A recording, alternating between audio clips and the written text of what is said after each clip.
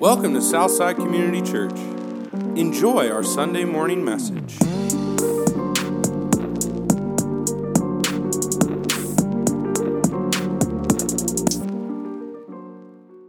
The Bible's a fascinating book. It's interesting. There's some weird things. Matthew 27 tells us that after Jesus was crucified and raised back to life, that there was an earthquake and some of the graves opened up, and some of the saints who had died long ago wandered out of the graves and walked around Jerusalem for a little bit. That's a weird detail in Matthew 27. I don't really understand that. Who were these saints? Were they old prophets, kings? What was that all about? And then in 1 Samuel 28, there's a weird event where King Saul is praying and asking God advice, and God doesn't talk to him, and so he goes to a witch of Endor, and he asks this lady to bring back someone that he knows will be able to give him good, godly advice. Samuel, a prophet who had already died, and he went to this lady and said, could you bring him back? And Samuel came back from the dead. Very strange, and she was as shocked as anybody. And Samuel was basically saying, what do you want? Why did you bring me back? Weird, strange things in the Bible. In Revelation, we see a dragon roaming around a beach. Just things that are hard to understand. Supernatural things. I've avoided preaching Revelation. One day we will, but it's tough because it's a lot of symbolism, a lot of strange things happening. This passage is not like that. This passage is very normal. It's Jesus deciding to start his ministry, and walking by the Sea of Galilee, he begins to recruit people to be his disciples. I think it was Piper, I just saw this, that said the kingdom spreads on earth through God's voice and our voice. And that's what Jesus was doing. He was going to train these men to proclaim and live out the dynamics of the kingdom. But it was a very ordinary looking moment, interrupting people in their everyday lives. So if you would, turn to Mark 1, 14 through 20, or you can follow along. If you don't have your Bible, you can follow along on the screen, or it's on the sermon notes as well. But Mark 1, 14 through 20. We're not going to spend much time in verses 14 and 15, but those are enormously important. But I want to get to the actual act of Jesus recruiting people to be disciples. So let's start with verse 14, though. Now, after John was arrested, Jesus came into Galilee proclaiming the gospel of God and saying, the time is fulfilled and the kingdom of God is at hand. Repent and believe in the gospel, which is the way into the gospel through Jesus. Repent from life apart from Jesus, all the ways you're making your own decisions instead of living how God would like us to live.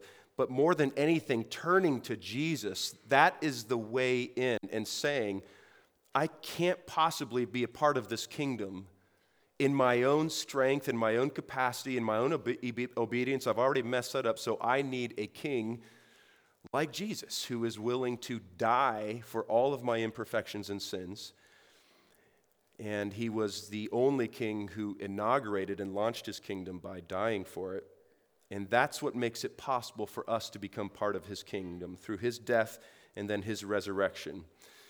Reverend Frank Limehouse says that preaching is not good advice, it's good news. So I always want to be careful to not just say, here's how you become a better person. It's, here's what Jesus did for you. Here's what Jesus invites you into. Here's what Jesus already accomplished for you. So this isn't going to be some good advice. This is going to be good news of Jesus inviting us to be his disciples as well. All right, verse 16.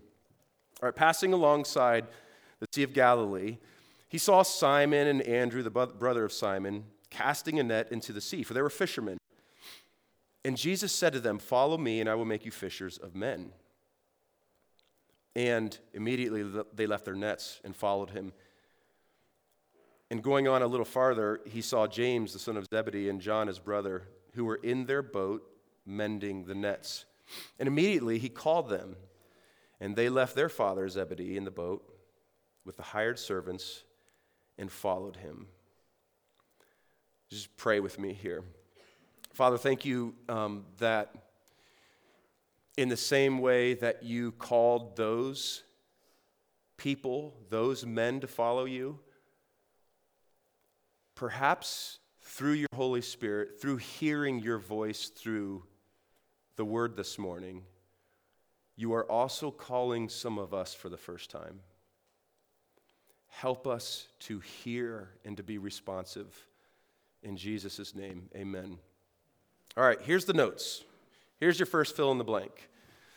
What does this tell us about Jesus? It tells us, one, that Jesus teaches on the move. Jesus teaches on the move. So when Jesus wants to form these men into the type of people that can be trusted with the news of the kingdom, there's a lot that he needs to teach them. And what he did not do was set up a classroom where he would teach for 8 hours a day, and then they would go figure out how to live it.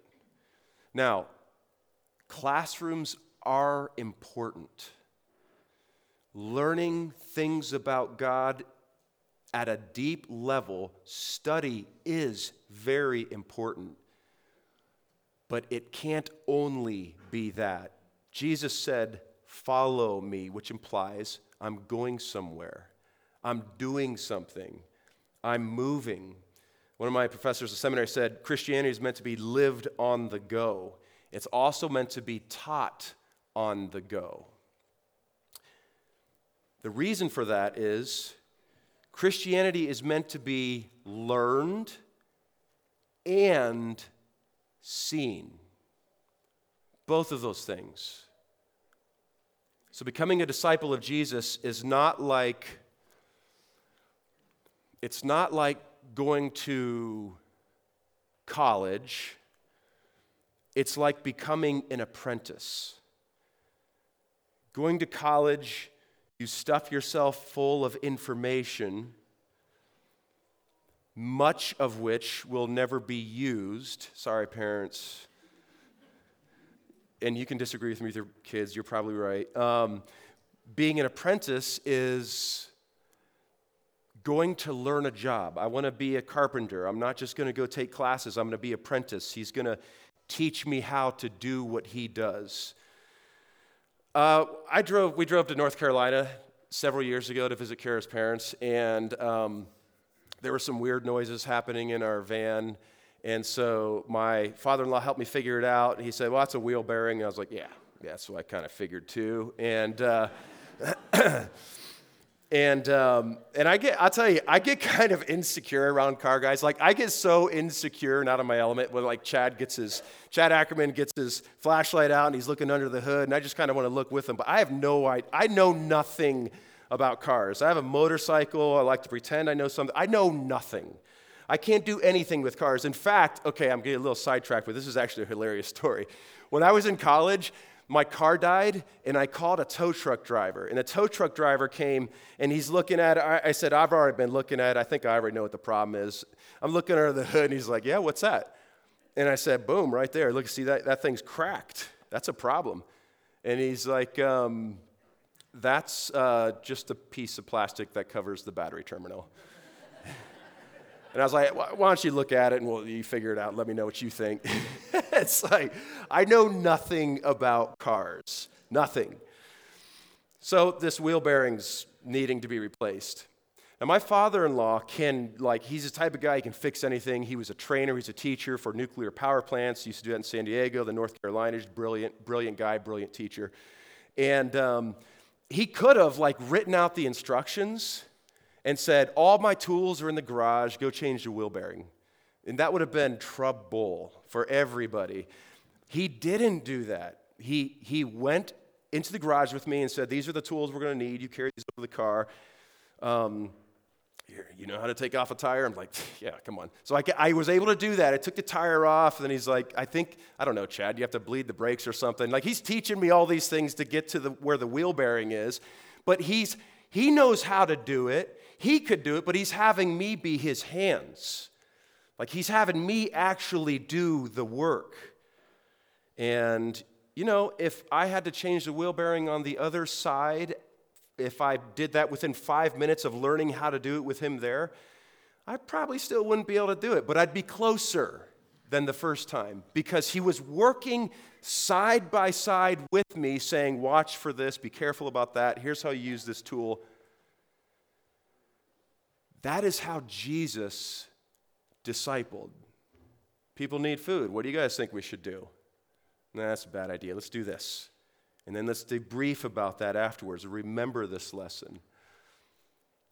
Christopher Wright, in his book, The Mission of God's People, says that the gospel is a message that must be heard and a life that must be seen. Discipleship is lived doctrine. Seeing what we know about God, studying, thinking about what we know about God, and having that light us up from the inside out. There are intangible aspects of discipleship that need to be observed and almost caught as you're learning doctrine, as you're learning what's true about God, to see how it affects a human life. Again, Willard was once asked, if you had to describe Jesus in one word, think about this. If you guys had to do this, what would you say? If you had to describe Jesus in one word, what word would you use? And Dallas said, relaxed.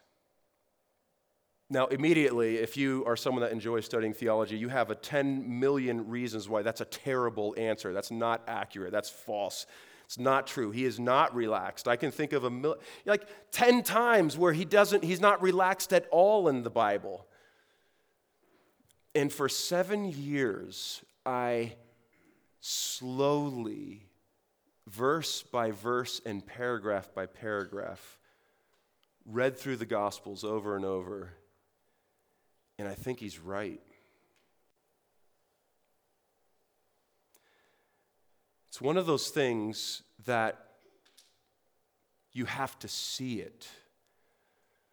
When you know someone, when you come across someone and study with someone who really knows Jesus and really is gospel-centered, doesn't just say the words, doesn't just know the vocabulary, doesn't just read the right authors, but the gospel is alive in them, you'll notice they're fairly at peace and relaxed and tranquil and gentle and joyful.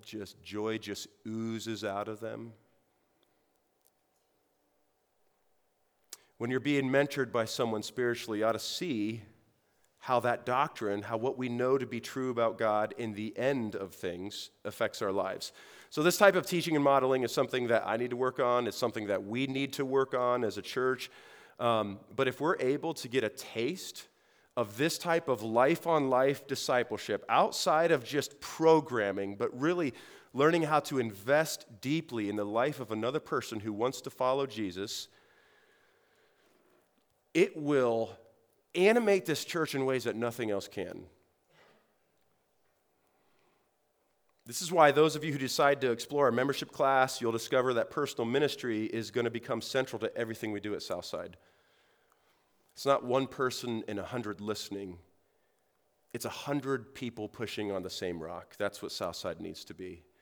And this week, our Shepherd team approved a document that outlines our personal ministry philosophy that we will be presenting as part of our membership process, but it tells you exactly why we emphasize personal ministry, one person pouring, investing into the life of another person through scripture, through prayer, through living it out in front of them. Incredibly, incredibly important, incredibly powerful. Because otherwise, we'll just become a church where you go to a few people and they tell you what you're supposed to do. There's a weird parent-child dynamic in a lot of There's a misunderstanding, I think, of eldership in the Bible. A lot of people misunderstand it to think that I'm supposed to tell you exactly how to live in every situation of your life, and it's insane. We want to become a church that doesn't restrict freedoms as much as we enhance and cultivate maturity. A group of adult Christians learning how to follow Jesus together. That's what we're going after. And I think the only way is discipleship through personal ministry. All right. Dave Thomas, when I lived in Strongsville, was a really generous, kind, organized, disciplined person who studied a lot, who knew a lot of the Bible. And he started meeting with me every week. It would either be at his house at 6 in the morning while his kids were getting ready for school, or going out for coffee, or going out for a meal. And we would have our Bible in this little program called Operation Timothy. He would take me through this stuff. Operation Timothy is a discipleship material. I forget who put it, maybe Navigators. I forget who put it together. The material was okay. But Dave was amazing. And he changed my life in some significant ways. Because as I was learning these things about God, I was seeing him live it out, and I saw the way that he treated his family, his wife. I saw the way that he was interruptible when we were at the house with his kids. I saw how seriously he took prayer and study. I saw the lists of people that he prayed for. I mean, he discipled me not just with what we learned, but with his life. That's what we're looking for. It's probably similar to you, you know?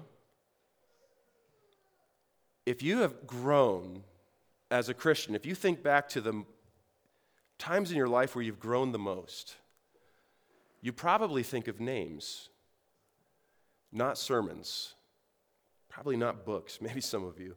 And that's good, that's okay. I can think of some books that changed me too, but mostly it was people. Good discipleship requires proper nouns, names of people, particular people who invested and poured into you. And we need more people who are alive and at rest in Christ and joyful and not needing anything from you, ready to pour out into your life. Because the first requirement of a disciple is that you are filled with the love of Christ. Because if you don't know how to receive love from God, every other relationship will be parasitical. You'll need something from everybody else. All right, number 2. Jesus looks for us before we ever look for him. Jesus went looking for Simon and Andrew. Jesus went looking for James and John, not the other way around. By the way, I just realized, somebody told me that when you move like this, there's like a squeak. Did you guys hear that? I never heard that before. I just realized that was happening. Someone please come in and, that might be a management team thing. Right here it is. All right, not good for me right now. All right, so Jesus went looking for Simon and Andrew. Jesus went looking for James and John, not the other way around. They didn't go looking for him. He went looking for them. He pursued them. The Bible is the story of a broken-hearted father going on a quest to find his runaway children. He always is the one that initiates and pursues first. You might not be looking for Jesus this morning. He's looking for you. You might not be interested in Jesus this morning. He's interested in you. You know, back then, Jesus was a rabbi. He's a teacher. Rabbis didn't walk around the community recruiting people.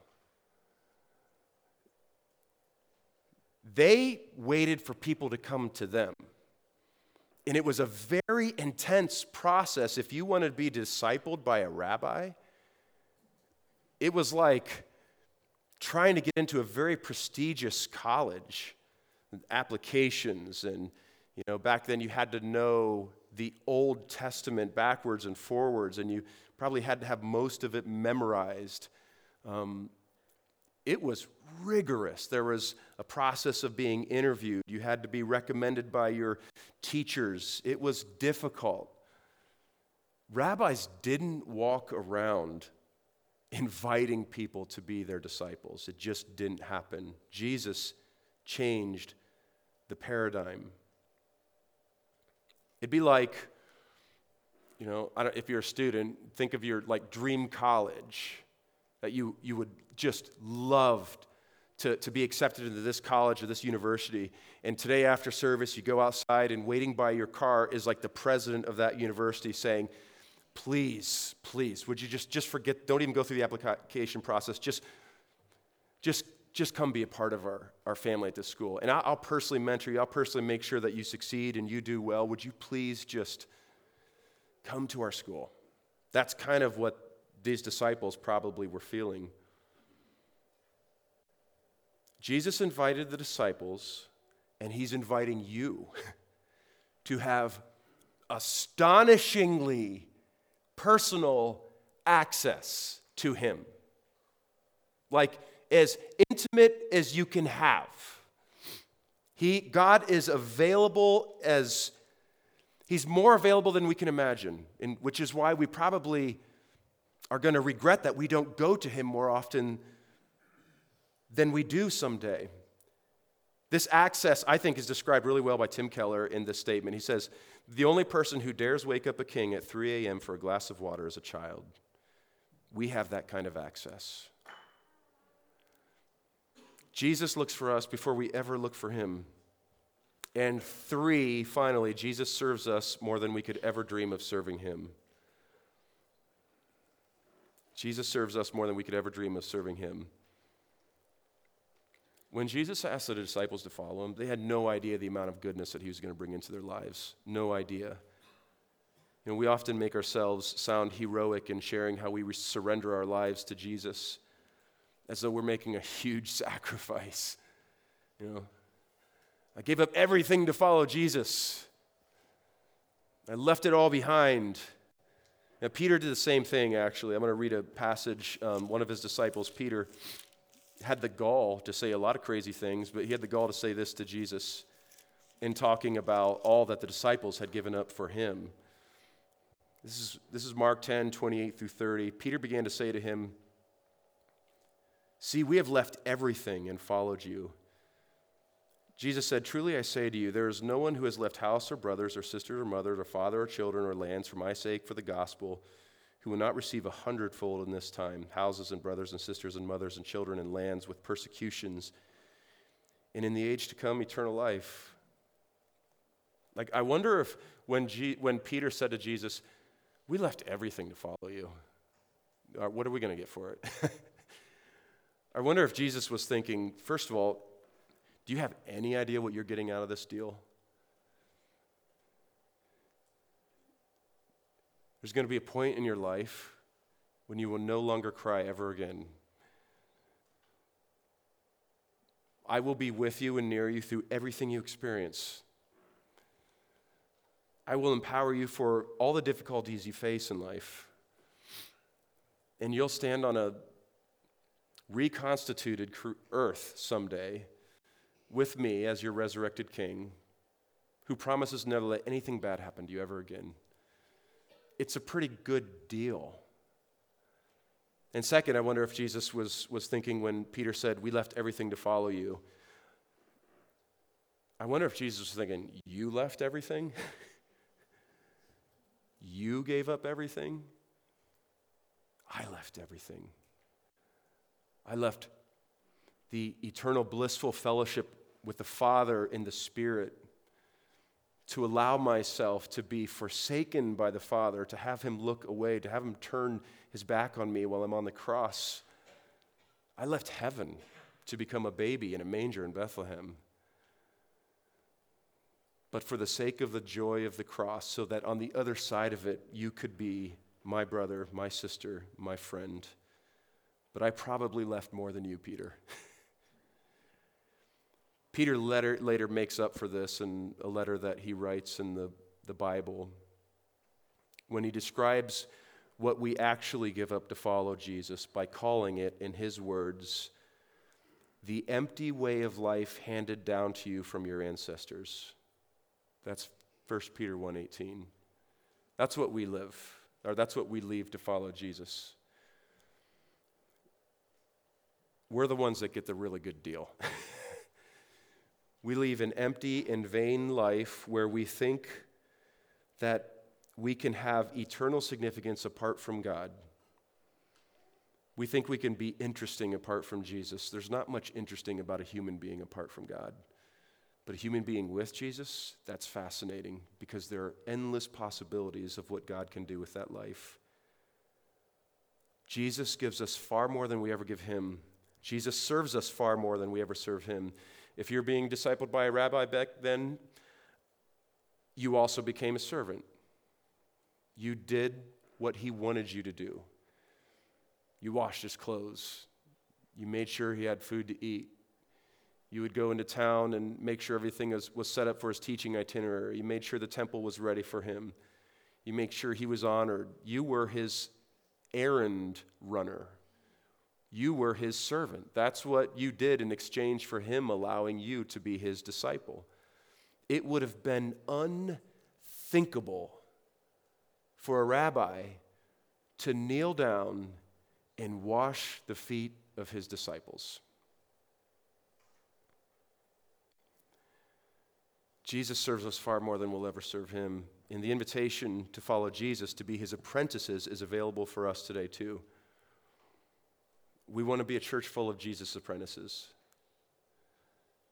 We want to be a church full of people that go out into the world, and the world sees dynamic, unexplainable, impossible transformation in our lives